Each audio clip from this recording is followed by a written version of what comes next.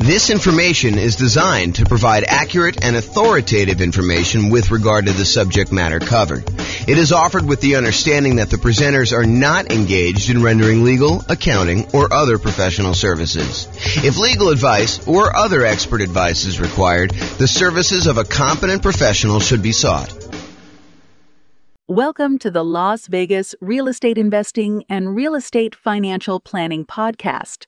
Learn all about investing in real estate in Las Vegas, Nevada, with a combination of real estate financial planning and modeling with numbers specific to Las Vegas. Plus syndicated, more generalized recordings of live and pre-recorded real estate investing classes, not all of them specific to Las Vegas. Be sure to stay tuned after the podcast for a message from our sponsors. Well, good morning and welcome, everyone. I am your host, James Orr, and I have a really exciting class to share with you today. I just worked on massively overhauling and improving this tool that I've had for a while. I've used this in a bunch of classes previously. The first version of it I got from, I believe I got from Terry Evans, a lender here in Northern Colorado. And since then, I've modified it pretty significantly, so it's probably unrecognizable to her. But originally, I think she gave this to me to kind of explain how some different loan programs worked. She's a lender here, and I was a real estate agent at the time, although I still am a real estate agent, I'm just not active. However, I've used it in a whole bunch of classes to kind of show how different loans compare and how the monthly payment on different loans compare so that we can evaluate as real estate investors which one of the different loan programs, if we're considering all these different options, which one's going to give us the most cash flow. How can we improve cash flow the most by choosing which loan we pick? And so today's class is the loan comparison spreadsheet for real estate investors. And I'm really excited to show you my latest version. And here it is. So this is a brand new, cleaned up, visually improved version of a spreadsheet that you can use to compare different loan types and mortgage insurance comparisons. So it's your way of kind of like evaluating which loan to do. And I've highlighted which fields you should be filling in. Of course, you can go and modify other parts of the spreadsheet, especially if any of the formulas change over time, you need to kind of update those. But for the most part, you should be able to, and let me know if you can't, now kind of we'll update it and make sure that we kind of make it right over the time, because this is brand new. But you should be able to just update these fields, the ones that are highlighted in bright red, and be able to modify it. So let me walk you through what's going on here so that you can understand why this is powerful. And then I'll show you some of the outputs that you can do. So the first thing is, you're going to want to put in the purchase price of the property that you're considering buying. Then what you're going to want to do is you're going to want to call your lender, and you're going to want to ask your lender what the different rates are for a variety of loan programs for your specific credit situation. You know, for the sake of classes, I used to put in here the credit score used in order to get the rate, and then the minimum credit score required in order to get that particular loan. Those are like the two lines at the bottom.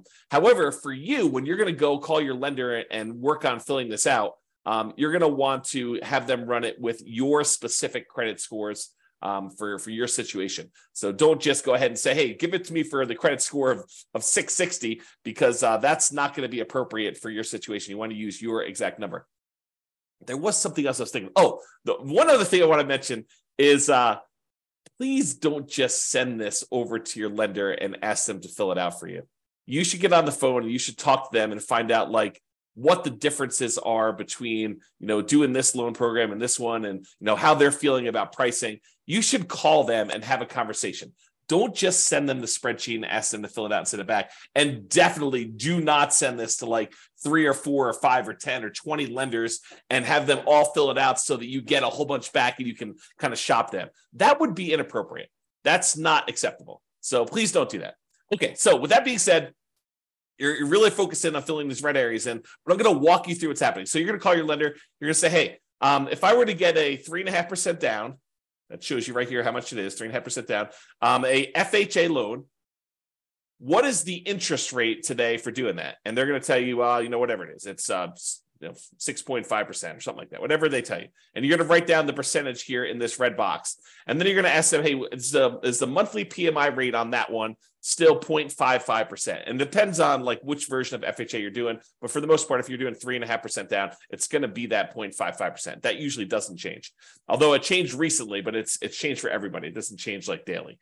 So you're going to tell them that. So you're going to get that number here. And so what it does is it then calculates in, hey, look, if you're getting a $450,000 property, that means you're going to put $15,750 down. That means your loan amount is going to be this $434,250. You're going to have a certain amount of money that you need to pay in as an upfront PMI fee, mortgage insurance premium. So FHA loans have an upfront fee that you pay. And so you're going to pay that upfront MI fee in order to do that. And so you're going to roll that into the loan in our example here. And so the total amount you're borrowing is this $441,849. And then this is your interest rate, and this is your monthly PMI rate or mortgage insurance premium rate for FHA. It's just called something different. And then it shows you what your effective rate is, which adds these two together just to show you approximately what you're really paying for that loan. And then it shows you calculates your principal and interest payment, what your monthly mortgage insurance premium is, basically takes this number and does that. It estimates your hazard insurance. You'll notice the insurance is going to be the same all the way across for all your properties. You can change that and do that. In fact, maybe I should make a note to make that a field that's editable. This is what happens when you make improvements. Let me make a note. Note to myself. So hopefully I'll make that change before I get it up. And we will take care of that. Let's see here. So MIP. I'm sorry, not MIP. This is the hazard insurance and taxes. Editable. All right, so I'll go ahead and make a note on that to mark those as where you can edit those. They are editable. The spreadsheet is completely open, so you can edit any of these fields you want, but I'll highlight it so that it actually makes it easy for you to see which ones there are. So in other words, it shows you the estimated tax hazard insurance. You put that in there, and it's the same for every one of the loans because your insurance doesn't change. Your regular property insurance doesn't change. And then your taxes, the estimated taxes on your property, and that doesn't change regardless of which loan you use. So that's going to be the same all the way across. But then it shows you for the FHA loan, for example, what your total amount of your principal and interest, your PI, plus your PMI, plus your taxes, plus your insurance. So PITI plus PMI, right here, PITI plus MI, and it shows you what the total monthly payment is for getting that particular loan. And we're going to show you in a chart here later what the actual loan comparisons look like, but you can see them going all the way across as to what the different loan amounts are for various loan programs. Then you're going to do the same thing. You're going to ask them, hey, what's the USDA rate? And they're going to tell you the mortgage interest rate for that. And you're going to ask them what the PMI rate is for that. And you're going to ask them what that is. And then it shows you you're putting nothing down. It's a $450,000 loan. There's an upfront MI payment in order to get that. We're going to add that to the balance of the loan. And you're going to see all that and verify these with your lender. Make sure that this is how they're doing it and that you're doing it the right way. And if you have to, adjust it. And so it shows you the effective rate, shows you what the total payment is for those. Go do a VA loan, especially if you can get one. If you can't get one, then probably don't do that. If you're not going to buy a rural property, you may not even need to do USDA, but go ahead and put them in here, your interest rate. There's no PMI for VA loans, no monthly PMI, so it's NA there for that. And it shows you what the overall interest rate calculates the payment for that one. And then do two different versions of the either 3% down or the 5% down owner-occupant conventional loan. So we're going to do a whole bunch of different conventional loans. We're going to do 4 different ones for owner-occupant, 3% down, 5% down, and then we're going to do one where the lender pays the PMI or where you pay it monthly. And then the 5% down, we're going to do one where you pay the PMI and the lender pays the PMI. And then we're going to do all of the non-owner-occupant investment versions, like a 15% down one with PMI, 20%, 25%, 30%, and 40% down, just so you can see the loan programs. Now, if you're in a situation where you're like, look, I can only get one loan, like I only qualify for FHA and I only have 3.5% down, I can't even qualify for a 3% down conventional, maybe you don't need to do this spreadsheet.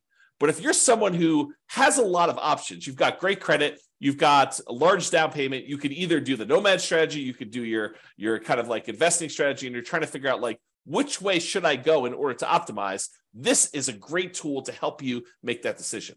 If you can only do one loan, filling this thing out is overkill.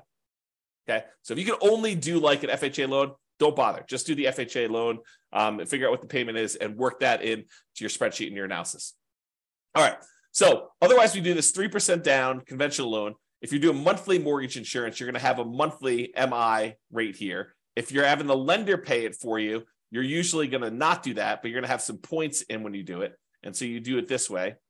And then your monthly MI right here, 0.4, and then the lender pay PMI, you're not going to have one here. If you're doing a 15% down investor loan, non-owner occupant, you're going to have PMI because you're putting less than that down, and you're going to put an interest rate in here for that. So you're going to have both these in this case. All these other ones, because you're putting at least 20% down, you don't have any PMI. So PMI is gone on all those. Then I usually make notes. Sometimes a lender will tell you, hey, look, I don't have a par rate for this. I don't have one where you don't pay any points. And so in those cases, they will tell you have to pay 2 points in order to get this rate.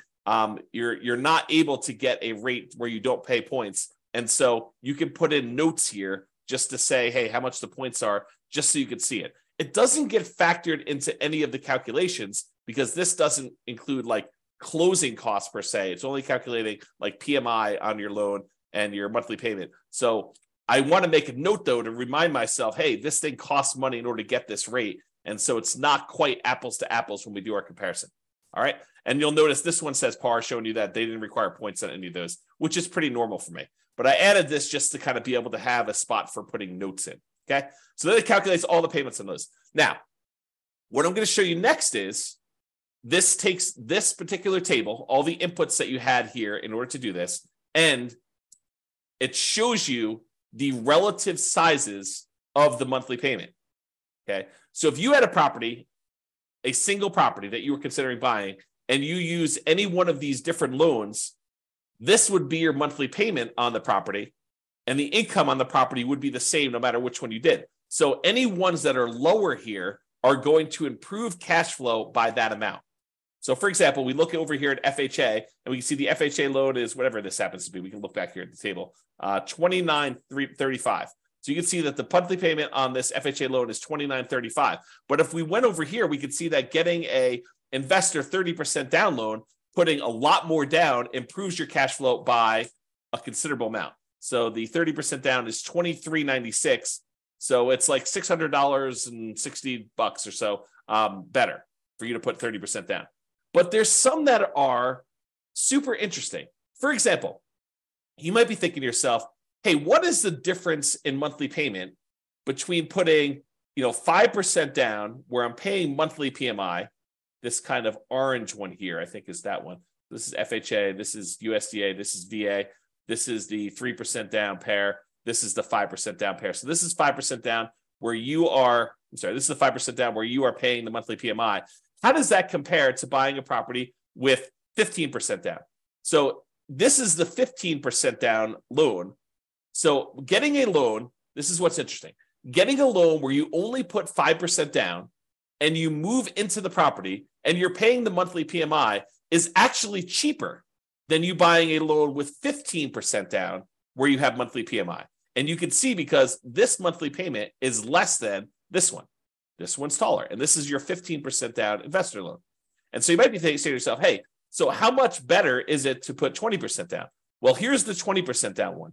And if we had gotten a VA loan, if we already put nothing down, the difference between putting nothing down and putting 20% down is not as much as you might have thought, because the VA loan is such a great loan to be able to get. And you can see that here in this chart. There is a difference, but it's not this massive difference that you might have expected. So we can now visually see that getting this VA loan is higher than putting 20% down and not having PMI. However, it's not as big of a difference as you might have thought.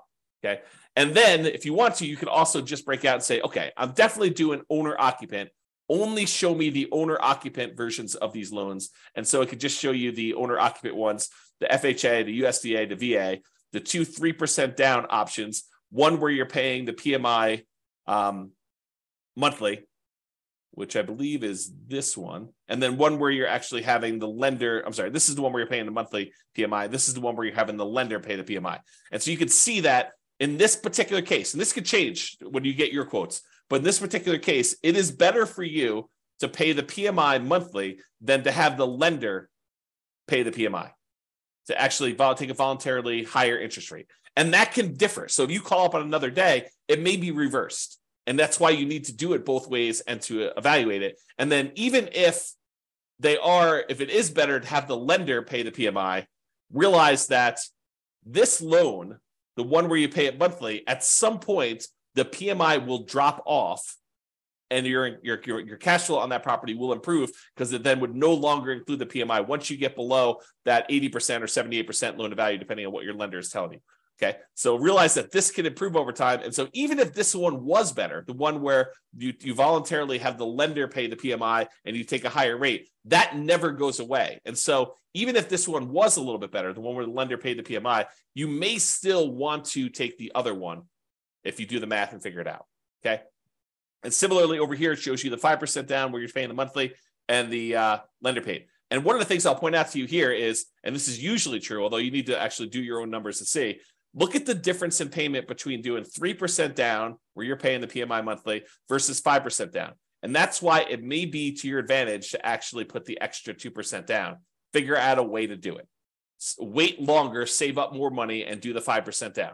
So in some cases, it may be better for you to go and do that. Okay? And you can see the difference here. All right? So just looking at these, though, you can tell that if you can get a VA loan, the VA loan is going to be your best loan option as far as the lowest monthly payment you can get. And honestly, you're a little surprised by that because VA loan is nothing down. So you're thinking, wow, so my payment is actually lower by putting less down than doing an FHA loan or doing these 3% down or the 5% down options. It's actually better. Yeah, that's one of the reasons when we talk about the preferred loan order, we tell you, look, we prefer you to do your VA loan first if you have VA loan benefits. If you're not a veteran and you can't get the VA loan benefits, then can't do what you can't do. Okay, but if you can, that's why we talk about doing that one first, especially doing it with a large multifamily property if you can, buying like a duplex or a triplex or a fourplex and maximizing that loan size because the payment's going to be the best option typically when you do these VA loans. All right. So this is the owner occupant versions of this. Then these are the non-owner occupant versions, the kind of investment loans. Okay. So this shows you if you put 15% down and you paid PMI. This one shows you if you put 20% down, 25% down, 30% down, and 40% down. Now, in some cases, the difference between the 20% and the 25% is more extreme. I would say most of the time, you're going to see a much bigger difference between these two than what we're showing here. So realize that a lot of times it will be better for you, not just better in terms of you put a little bit more down, you're borrowing less, but better because you also improved your interest rate significantly going from this 20% to this 25%. So look at these and see the difference between those. And then realize this is the penalty you're paying when you do a 15% down loan of having PMI in addition to putting less down. Sometimes you're thinking to yourself, hey, look, I really want to go buy this property as an investor. I don't have that much saved up. It's taken me a long time to save up. And I really want to go buy a property. There is this 15% down loan option. Maybe I should go do that and pay the PMI on that. And if it's a good enough deal, that may be a compelling enough reason. However, if the deal is not amazing, if it's just any old deal, maybe you continue to save up until either you find an amazing deal and you decide, okay, it's worth it to take this penalty, the difference in the monthly payments, in order to acquire this particular deal at a huge discount, or it's a really good property in a really good location that's going to have really good long-term appreciation and cash flow improving economics. Like you could think about those things if you're willing to take this sort of penalty. Otherwise, you may want to continue saving up until you get at least 20% down so that you can forego paying that monthly PMI on the 15% down option. And then the same thing is usually true when you go from 20 to 25%, although in this case, it doesn't look that extreme to me. It's an abnormally smaller difference. Okay. And then you can see the 30% down option, and then the going from 30 to 40 is usually a pretty big jump because it's a 10% difference, and the interest rate tends to improve a little tiny bit there. Okay. So in conclusion, mortgage payments are often a major factor in how well your property will cash flow. But it's not just the mortgage interest rate, but also the down payment amount, how much percentage you're putting down, and the PMI that you might or might not have, depending on which loan option you choose, and how that PMI is taken, whether you choose to do monthly PMI or you choose to have the lender pay the PMI. So all of those things can factor what your monthly payment is. And so that's why using something like this loan comparison spreadsheet, this brand new loan comparison spreadsheet that we've got, to be able to enter in all the different numbers, especially if you've got wide open options of, I might do an owner occupant, like do a nomad or house hacking, or I could also save up more and do this, conventional non-owner occupant investment property purchase where you're doing that. Or if you're only going to do one of the owner occupants, maybe fill out only half the spreadsheet and just compare those. Or if you're only going to do a non-owner occupant investment property purchase, maybe only fill out these ones over here and then only look at the chart for either the owner occupant options or the investor options. Okay, that's all I got for you. Any final questions before I let you all go? Thank you all for coming on. I do appreciate it. Otherwise, I will get this up there and I'll make that correction to the spreadsheet and I will get it posted up. I'll put a link in the show notes if you're listening to this on a podcast, or if you're listening to it on the video thing, I'll put a link there too. All right, doesn't look like there's any questions. I appreciate you all for coming on. Thank you so much. Good to see you, Tony. I will talk to you all soon. Bye for now. With home prices up, mortgage interest rates up, and rents up, but not quite enough to counteract the higher prices and interest rates, cash flow on rental properties in Las Vegas is harder than ever. Book a call with the Real Estate Financial Planner to apply our proprietary 88 strategies to improve cash flow on your rentals. See the show notes for a link to schedule your call and improve your cash flow today. If you're a real estate agent, lender, or professional in Las Vegas that wants to help our real estate investor listeners, consider reaching out to learn about collaboration opportunities with this podcast. We'd love to add more value to our listeners by having you assist our investors buy, sell, and finance their real estate investments. See the show notes to schedule a call to discuss collaboration opportunities.